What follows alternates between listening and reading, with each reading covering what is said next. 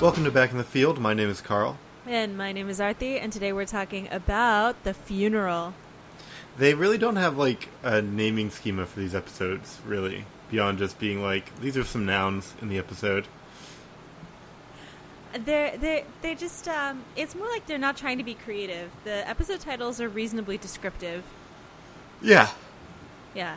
On some level, I kind of like that, because, like, as much as I appreciated Friends being, like, the one where, I don't know, I maybe after How I Met Your Mother, I'm just sort of over cutesy episode titles.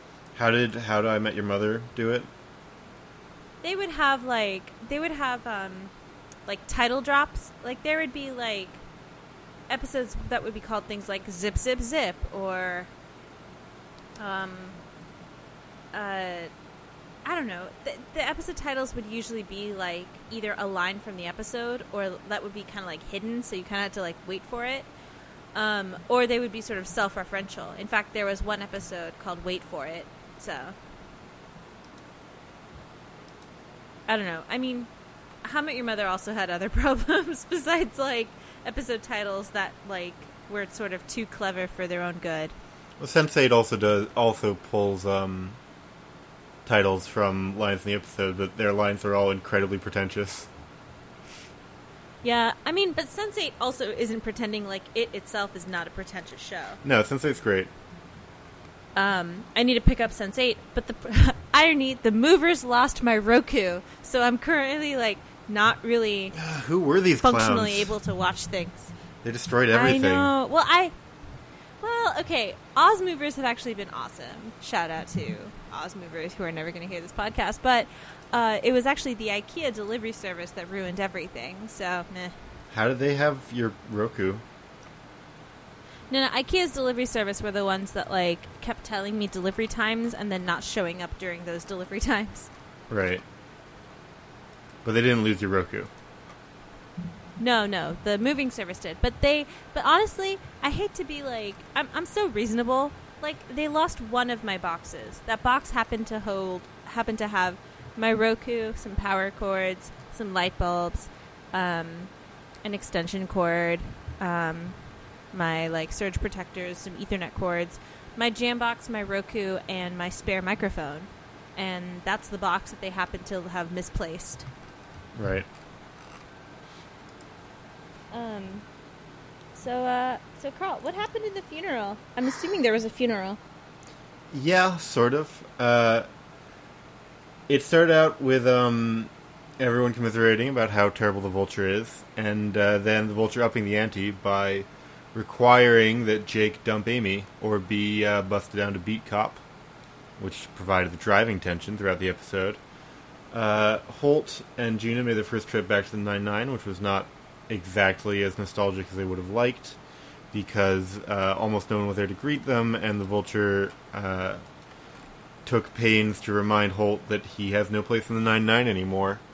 At the funeral, people had various objectives. Jake and Amy were trying to record the Vulture saying that he was going to bust Jake unless he broke up with Amy, so they could tell the chief of detectives and get protection. Charles was trying to get some sweet funeral booty, and Holt was trying to drink to forget. No one really succeeded at any of these things, and here we are now. By the end, Jake gave a rousing speech about how deep his relationship with the man he killed after knowing him for 6 days was, and that inspired Holt to get them protection from the Vulture. And also, Charles didn't end up getting some sweet, sweet funeral booty. Yeah, because he's a food bigot. Among other things. Among other things. Okay. Yeah. I guess... So audience, we didn't make a plan for this episode. Normally we, like, outline and we make up topics and we, like, discuss, like, how we want to talk about this episode. We did none of those things this time. I did the thing I normally do, which is show up. And I'm proud of you for it. I usually do more prep, but you know what? I think I pulled 70 hours this week, so my brain is just like not there. That's a lot. A lot of hours. That's a lot. It's a lot of hours. It's my own fault, and it's okay. I'm not complaining about my job. I love my job, my new job. I need to find a better, like, way of rationing out my limited amount of attention. Yeah. I don't know. Anyway, all of this is secondary. I actually, for once, I want to start with the A plot. Well, I want to have, like, overall impressions of this episode. So I know a couple people who, like, fucking loved this episode. They're just like, everything about this episode is firing on cylinders. They loved every single second of this episode. And I totally get that perspective. I don't think I share it. I enjoyed this episode a lot. And, like, and even the, like, sort of problems I have with it are sort of minor, and sort of just, like, character-centric. Spoiler alert, Amy's my favorite character, and that's kind of causing me problems in watching this show sometimes. You have problems with Amy in this episode?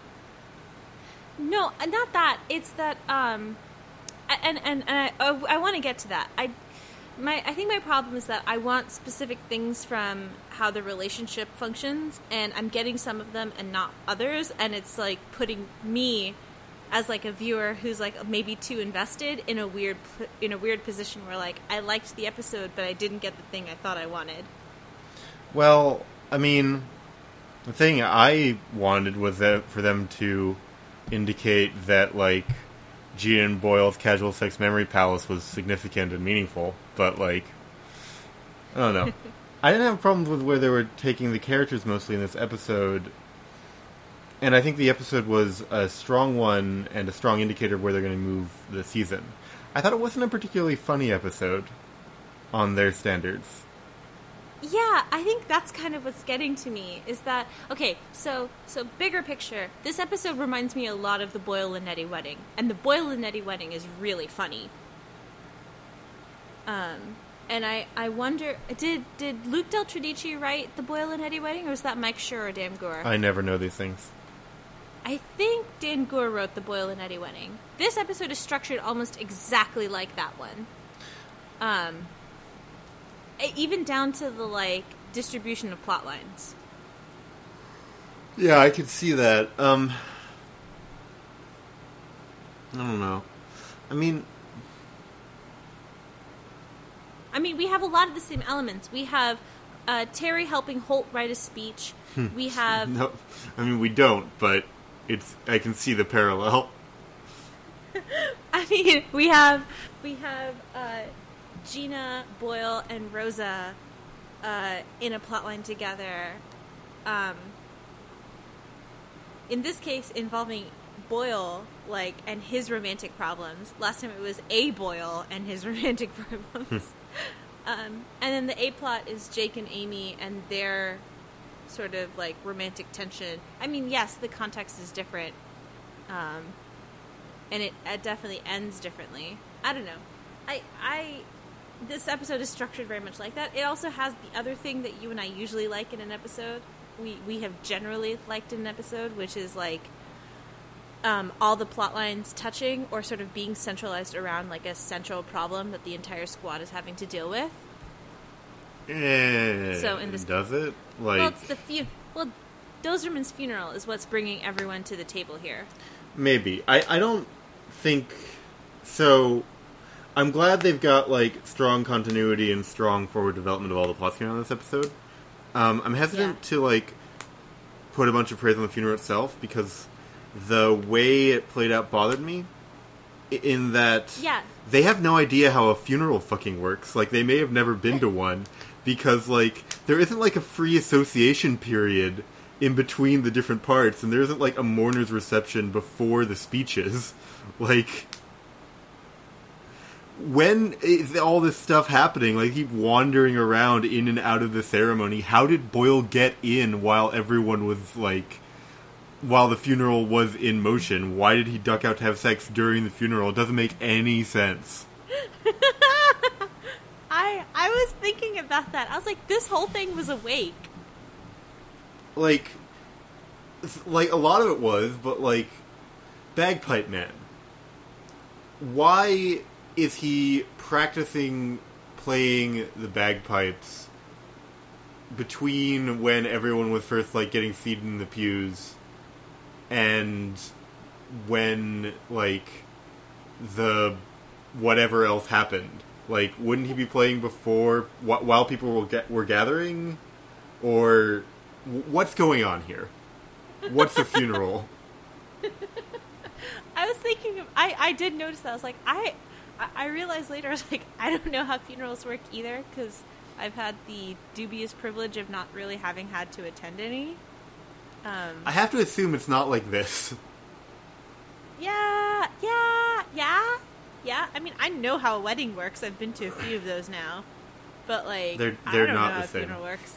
No, they're not. They're totally, if nothing else, very, very discreet. I think that's the thing, is, like, how do you set a comedy in a funeral? I mean, there's a lot of ways to set a comedy at a funeral. I think it could work really well. I mean, but, there's like, death at a funeral, but, like... I mean, a lot, like, I've seen a lot of comedies have very funny bits happen at funerals. Yeah, no, I'm not doubting that. I'm just saying, like, that's a challenge. Yeah, but I don't think it was, like, the unique challenges of the funeral that were, like, tripping them up. I think they just, like, had their scenes interacting with random bits of a funeral with no regard to what order those bits would come in. So I was thinking about this when I was rewatching it, and, like, especially when Jake and Amy go greet Dozerman's, like, you know, widow, it struck me as, like, you know, this episode just feels like a collection of scenes that sounded like they'd be really fun, sort of loosely tied by this funeral situation. Yeah. This episode feels like vignettes. Like, that's really what it is. And it doesn't... And that's especially dissonant when you have a strong organizing principle, like a funeral with a program.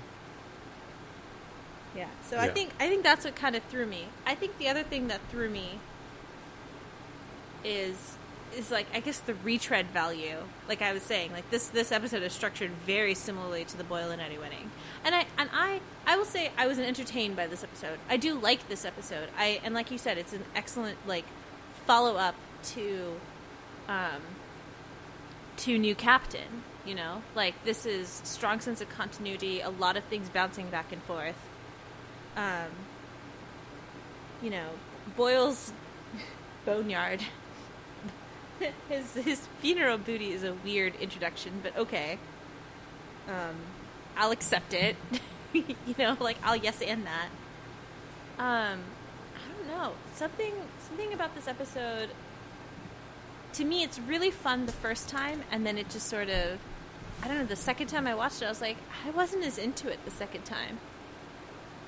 Well, I think it is doing important parts for the plot, and for that I'll give it a lot of credit. Yeah, I'm giving a lot of leeway too. Like, sometimes things... I would rather have an episode that's forwarding the plot than an uproarious episode at this stage of the game. Yeah, episode 2 actually, we had an anonymous ask about that, about how somebody pointed out that episode 2 is when we get the main sort of thrust of the plot line for the early part of the season anyway, introduced. Well, season 1, it was like what ended up being the finale. Season 2, it ended up being, well, what ended up being the finale. But I didn't see anything in this episode that would set up something for the finale. Sure. It's a little early True. to be doing that. Like, I think the fact that they introduced Podolsky in the second episode and, like, he ended up being involved in the last episode, is... It looks more similar to how the second season worked than it was. Like, Podolsky's not a major character. He's not even a major recurring character. He recurs once, and, you know. Wunsch is a major recurring character, and introducing her in the second episode makes a lot of sense. Because, like, they needed to wrap up the loose strings of the first season, but then they didn't have anything to go on, so they're like, well, it's time to introduce this character who's going to be really important to us. This isn't working like either of those, because the point of the first episode wasn't to wrap up everything from the last season. It was to evolve the storyline, and this is just trying to maintain that momentum. Yeah. I think it works at that, but I don't think it's going to be like, I don't know, I don't think that anyone introduced in this episode is going to, like, be important to the finale. Because no one's introduced in this episode except, like, Chief of Detective Garmin. And Archie Punjabi's character. Yeah. But she barely got lines, so... I mean, I think there'll be more episodes with her, but, like... I don't think she's gonna be important. I like that actress, though. I've always liked that actress. She's been in a lot of stuff. Every time I see her, I don't recognize her, which sounds insane.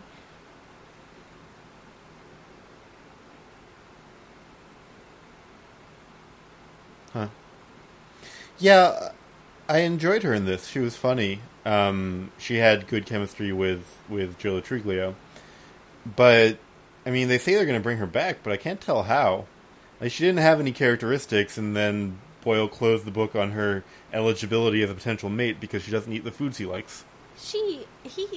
Which I take offense to. Yeah, as a vegetarian, I was super annoyed by that. Yeah. I mean, I'm not a gluten-free vegan, but, like, fuck off. Also, Stephanie Beatriz is a gluten-free vegan, so... Yeah. Like, maybe that's the joke, but I'm just, like, as a vegetarian, I'm so offended. That's not a good joke. If it requires knowing trivia about a character about an actor who isn't even playing the character the joke is about, it's not a joke. It might be an in-joke. Yeah. But you get no points for those. This isn't Stefan. This is also... Well, as a person who's vegetarian, I get this type of garbage from foodies all the time. I'm sure you do too. I maybe I have better techniques for dealing with it, or maybe I don't talk to as many foodies, but, like, I've got a lot of methods of shutting down people who want to make noise about vegetarianism, and I haven't encountered that many since moving to the Northeast. Oh, yeah. I think I got more of that when I was in Texas. Oh, well, yeah, like... Oh, God. I got a lot more when I was in Oklahoma. Just me angry ranting about people bitching about Hinduism. Right. Yeah. Not the point. So, okay. I guess we'll start with the B plot. Is Marcus still alive? We've definitely gone 2 straight episodes with him having no mentions. Well, I mean... I'm not, like... Rosa hasn't had a kind of personal feeling plot in either of those episodes, so I'm not that surprised. But also, her birthday was 6 days ago, and they were, like, in true love, so... Sure, but Rosa's pretty private, and other people have had shit going on. Fair enough. It still seems weird to, like, have zero mention of Marcus, though, in 2 episodes, but okay.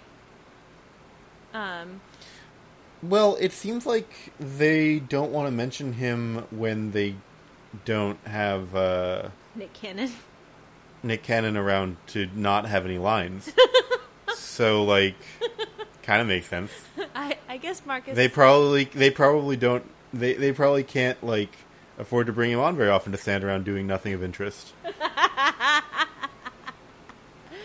Or she broke up with him. Well, I mean...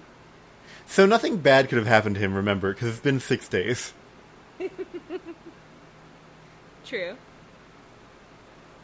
I, as a huge nerd for stuff like that, I really appreciate them very overtly giving us timelines.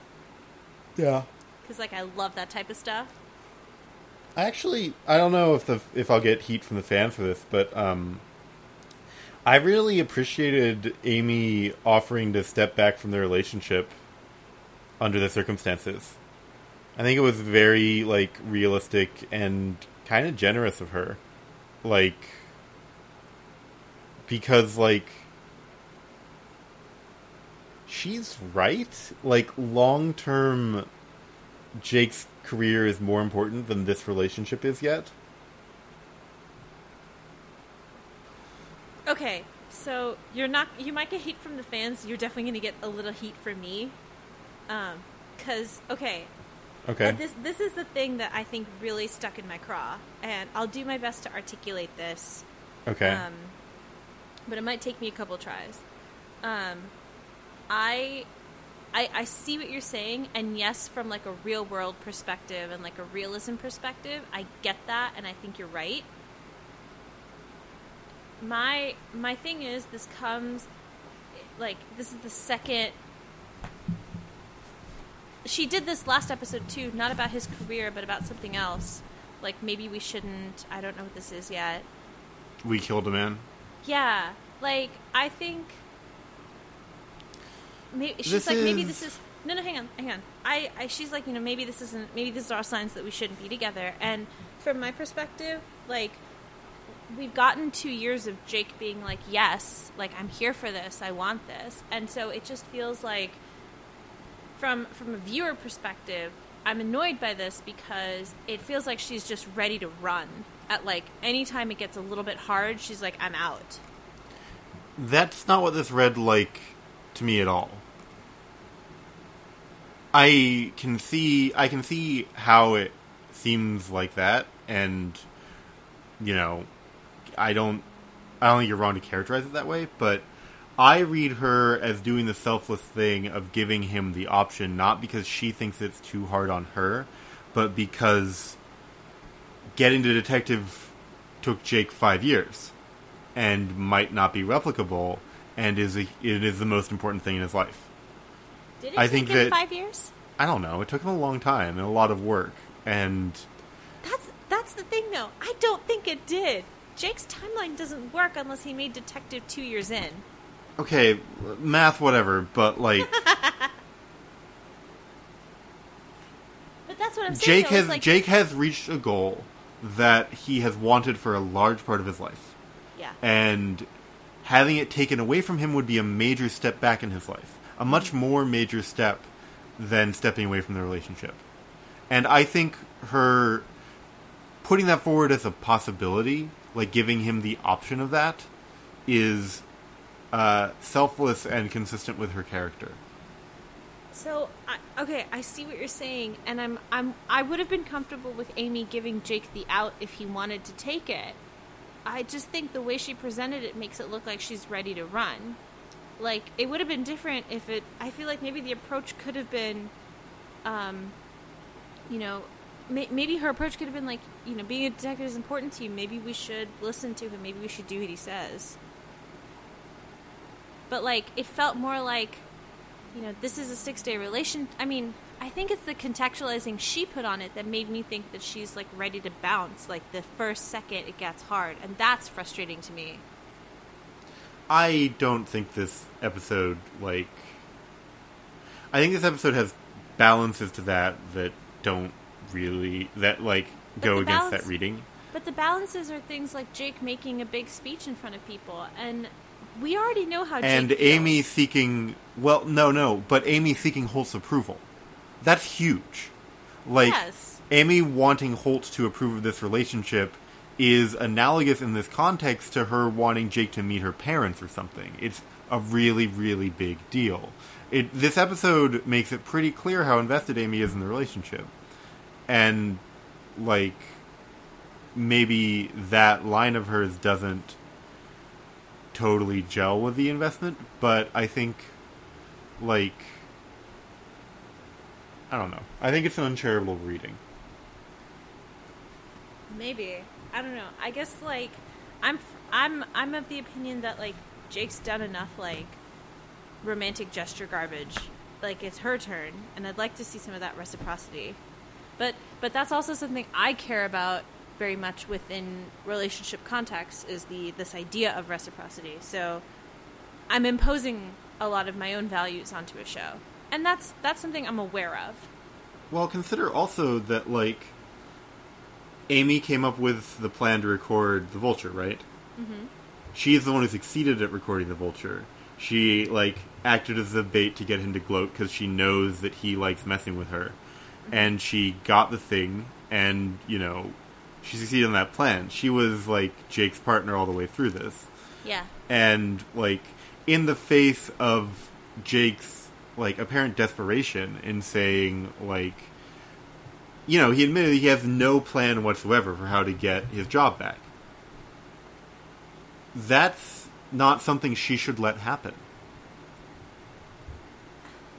He also makes clear that he'll work his way back. I mean, she's like, maybe you won't. I'm like, I just feel like it's more likely that he'll come back without than he won't.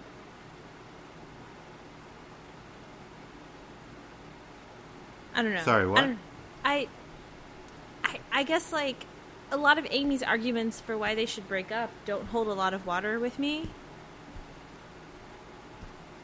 And so and I think that's sort of my, like, I think that's why I'm being so negative here, is, like, her arguments don't hold up to me. Like, they're paperman arguments to me.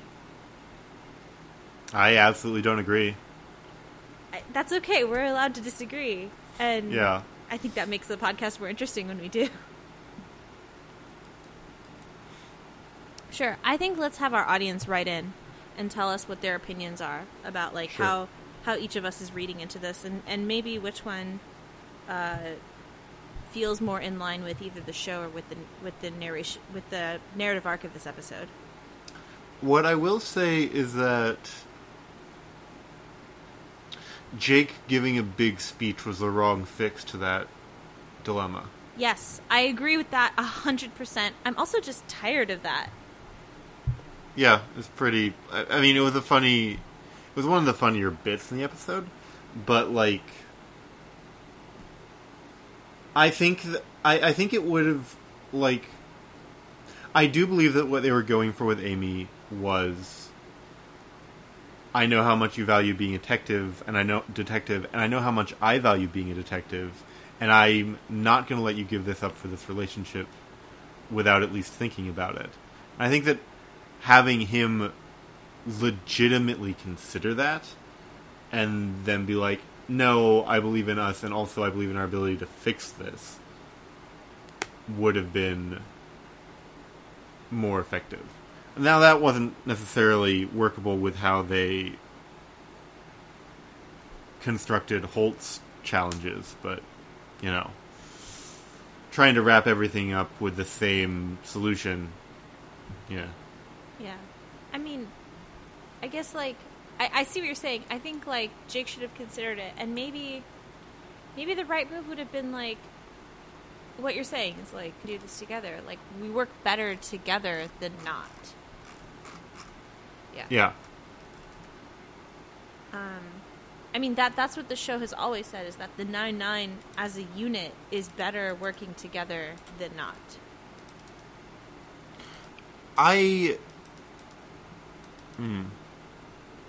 Yeah, I'm not going to armchair plan out what a better episode would have been. I don't really want to do that either. Because especially, like, large, like, looking, like, zooming back, for the most part, this episode rocked. Like, it was sort of like a ride. I mean, it wasn't necessarily all the things I love about Brooklyn Nine-Nine, but, like, it's, like, a lot of things I do like.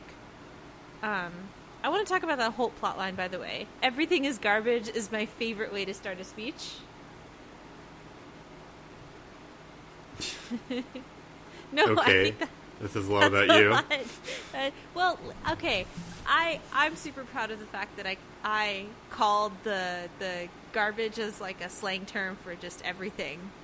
I called that about a year before it happened, and I'm super proud of myself for that, and I'm forever just, like, so proud of myself for that.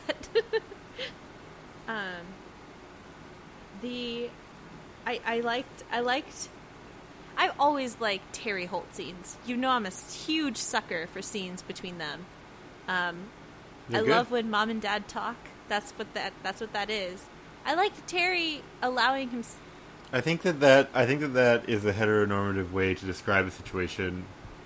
I'm this not case. disagreeing. I also recognize that certain heteronormative archetypes persist in Western society, about, some Well, that's somewhat true. antiquated gender roles and stereotyping there. And I also want to point out that I am not describing Terry as mom in a denigratory way. Let's cut all this out and go back to what you were saying, and I won't put you on the hot That's spot. fine. I'll probably just keep it. It's a good point to underline that, like, I am being heteronormative, and I do that a lot, and sometimes it's sort of for effect, and sometimes it's for culture. Not the point. The point is that I always like Terry and Holt scenes. I always like seeing them interact. I always love their dynamic. I always like how it's... If Holt were to mentor Amy, like, full force properly, I feel like it would look like these conversations if she ever got over herself. Yeah. Yeah. And I think that's why I'm like, would like to see more Terry and Amy plot lines, especially because I feel like Terry does for Amy what Holt does for Terry. That's a Yeah. good combo. So Yeah. I always like Terry and Holt scenes. I love that this particular B plot really underlines that Terry Crews will do anything. what do you mean He in did the this fucking case? Carlton dance, man. He jumps down from a table and does the Carlton Oh. dance. Like, I don't recognize the Carlton dance when it happens, so my the bad. Carlton dance is that it's that arm swingy dance he does. Yeah. Okay. It's a major cultural touchstone for a lot of people our age, Carl. I accept that. I'm just saying that I didn't recognize it when it Totally happened. fine. But yes, well, it took me a second. I had to see it in GIF form before it hit me that it was the Carlton dance.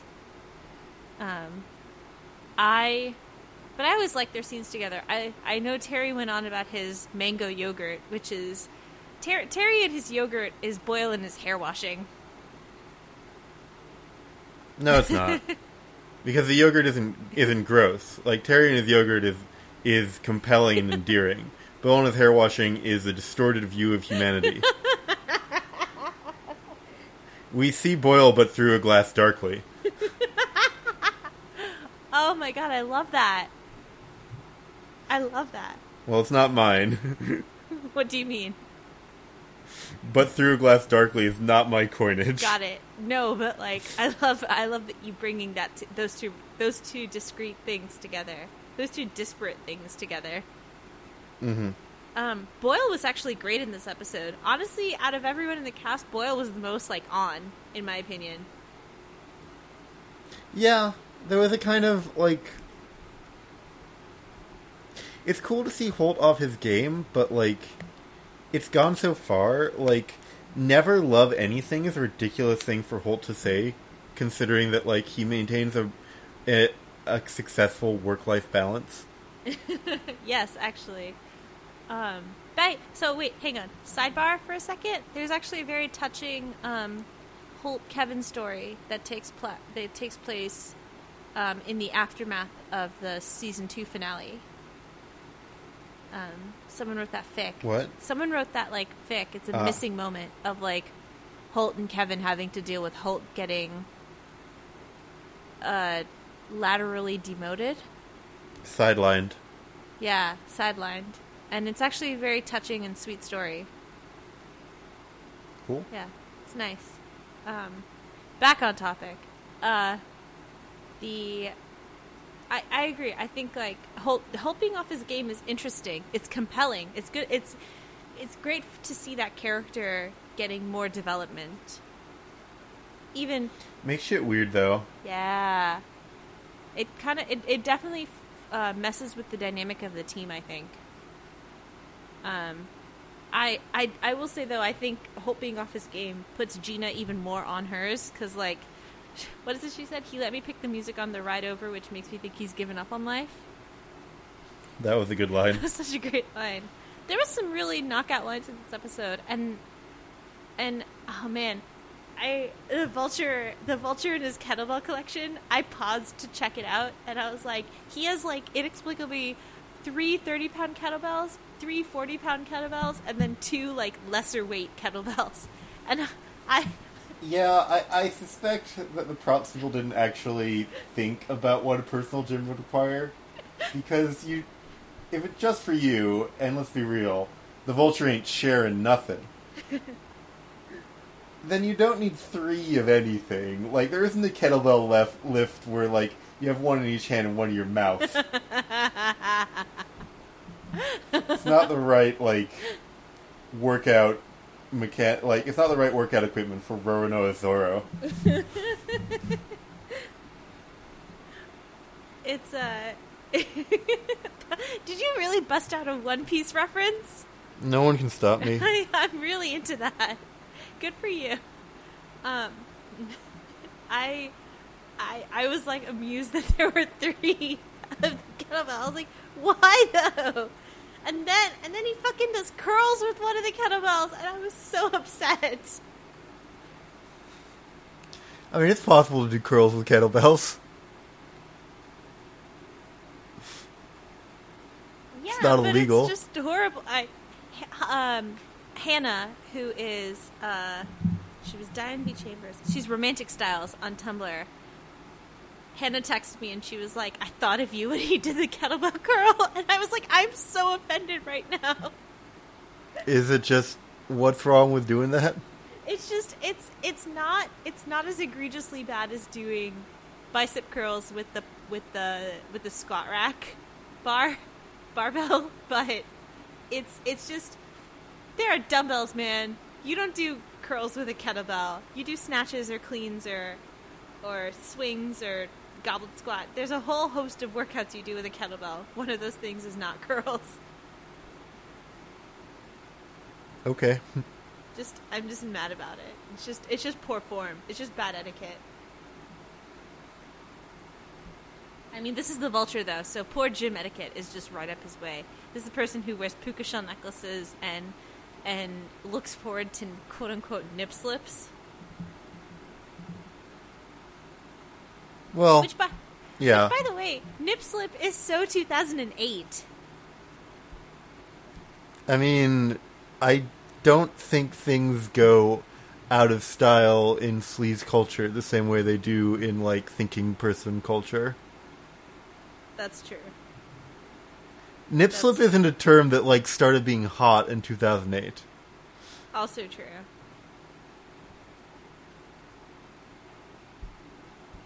What else is there in this episode? Jesus. I think we've done due diligence. I think so. Audience, if we missed anything, drop us an ask. We'll get to it. Question mark.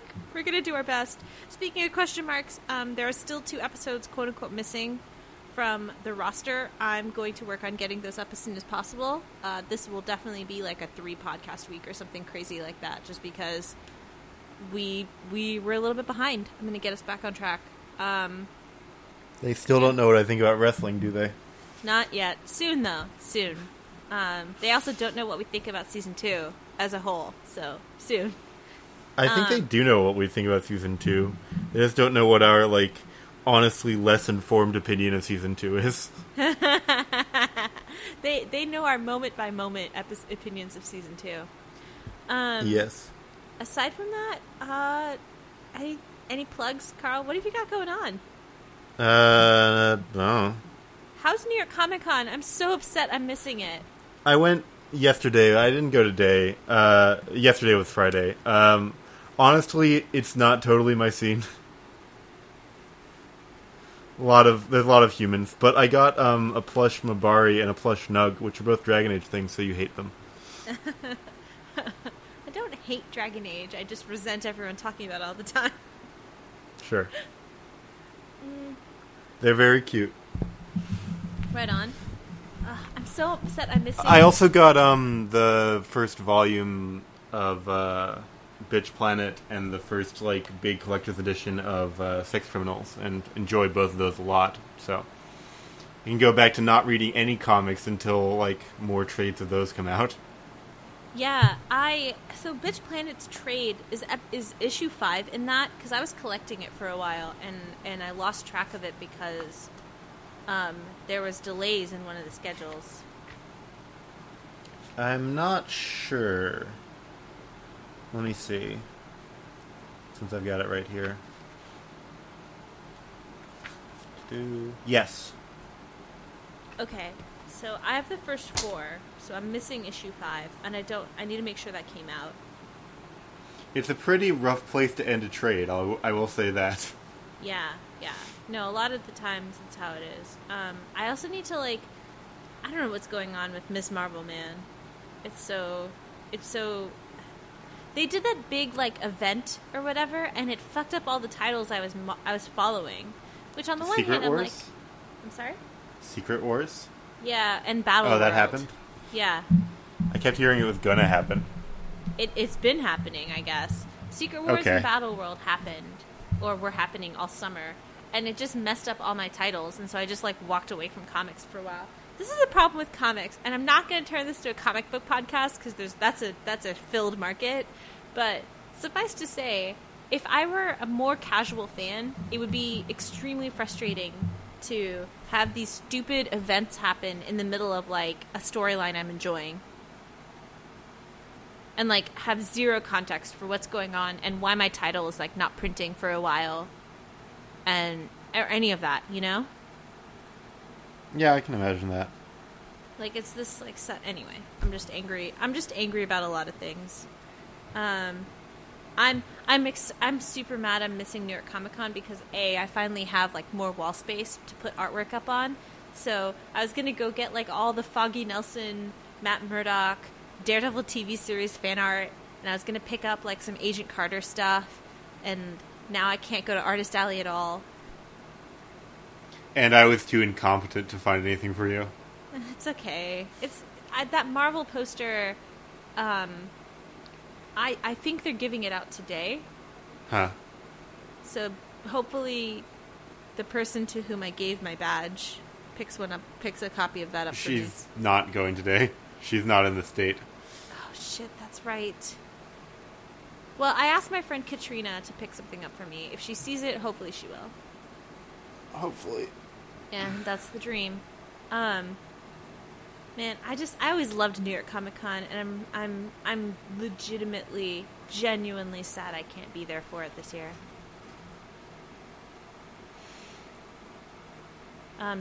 So you made it into the main floor. Did you also make it to the Artist Alley? Yeah, we were there for a bit. Yeah, that's my favorite part of the con, hands down. It was pretty cool. There's a lot of tits in Artist Alley. Yes, that part does throw me off, and actually, a lot of tits at Comic-Con in general. Yes, I mean, so the Artist Alley, the extra cheesecakey stuff, those artists, I deliberately choose not to support. Sure. I make a point of kind of walking past their... Not make a point of it. I'm not, looking at them and, giving them the Sokka Water Tribe out, gesture.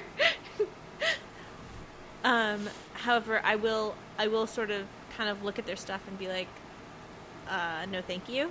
And it's a little more heartbreaking when it's, female artists doing this, super cheesecakey, male-gazy work.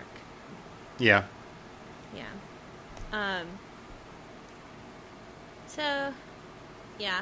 I hear New York Comic Con is actually pretty fun, though. I've honestly been avoiding the coverage because I'm, so heartbroken I can't be there. Cry, cry, cry. But it's 100 degrees in Los Angeles today, so... Whee. Hooray. I actually had to turn off my air conditioning because it was too loud for me to have on while recording. So this podcast is killing you. It's actually okay. I had it running for about an hour or two before we started, so the house is slowly getting warmer. Yes.